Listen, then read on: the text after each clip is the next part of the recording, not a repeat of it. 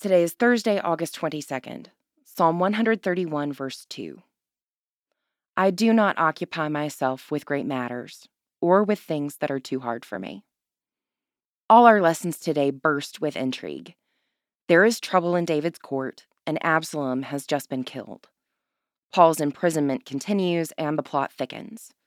In Mark, Jesus is wrapping up a fraught debate session with those wily priests and scribes. Jesus tells us over and over that the going is going to get tough, faith-wise.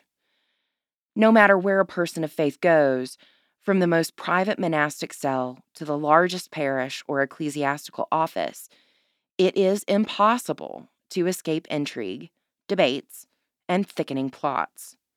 People are people, after all, and even though God loves us, we can be real jerks.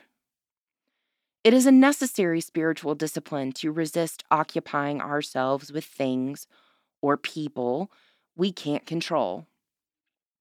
The God who made heaven and earth can handle being God. Our job is to bask in that truth and let the rest of it go.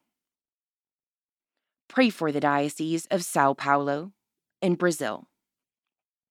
Moving forward, how do you understand the practice of letting go? Is it helpful for you? Why or why not?